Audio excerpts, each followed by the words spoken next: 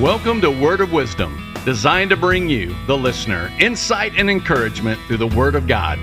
Despite turmoil and chaos in the world, there is understanding, assurance of heart, peace, and spiritual stability available through the truth found in God's Word. Be blessed as you listen to Word of Wisdom by Dr. Jeannie Fentress of Teaching the Living Christ Ministries.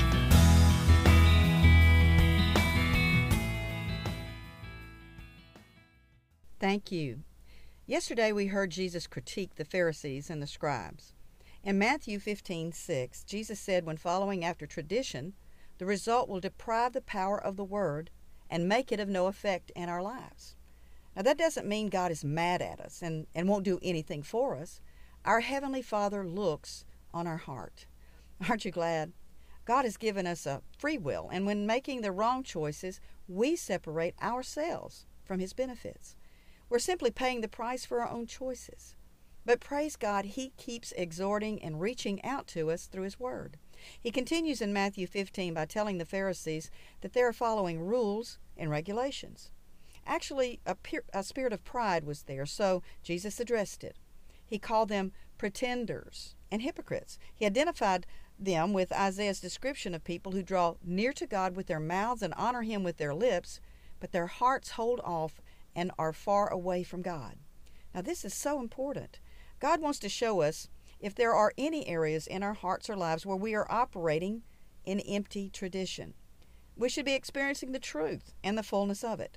And this is the hour for the church. It's time for us to get our act together, to fulfill and completely possess the promised land, bringing the reality of God's kingdom to fruition in our lives.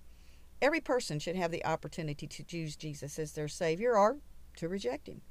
As the church, we are His hands, His feet, and His voice, and we are the ambassadors of reconciliation to the world. So much time seems to be spent between various churches contending over traditions of men.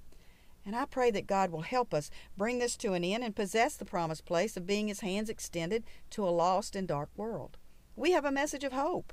We have a message of life, and life more abundantly. We should not be in any way ashamed to declare and live out our faith in the one who loves us and gave Himself for us. Today I heard a reporter asking Franklin Graham a question about the why of tragedy and how a God, whether a he or a she, would allow this to happen.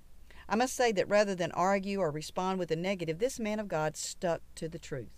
I was thrilled to see him stand in the marketplace of opinion and only speak the simple truth. That truth is when man fell from grace in the garden, mankind took on the evil we see each and every day in this world. But that God had a plan, and He sent His Son to die for our sins and free us from the power of that evil to affect and rule our lives. I know that many will not hear or heed these words of wisdom, but I'm truly grateful that Brother Franklin Graham was like Paul. He was not ashamed of the gospel of Jesus Christ because it is the power of salvation to those who will believe.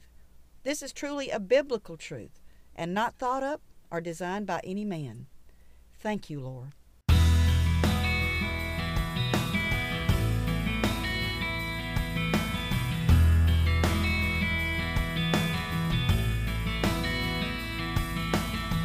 Thank you so much for listening to Word of Wisdom by Dr. Jeannie Fentress of Teaching the Living Christ Ministries. If you have benefited from this message and would like to partner with this ministry, it would be greatly appreciated. All donations are tax deductible.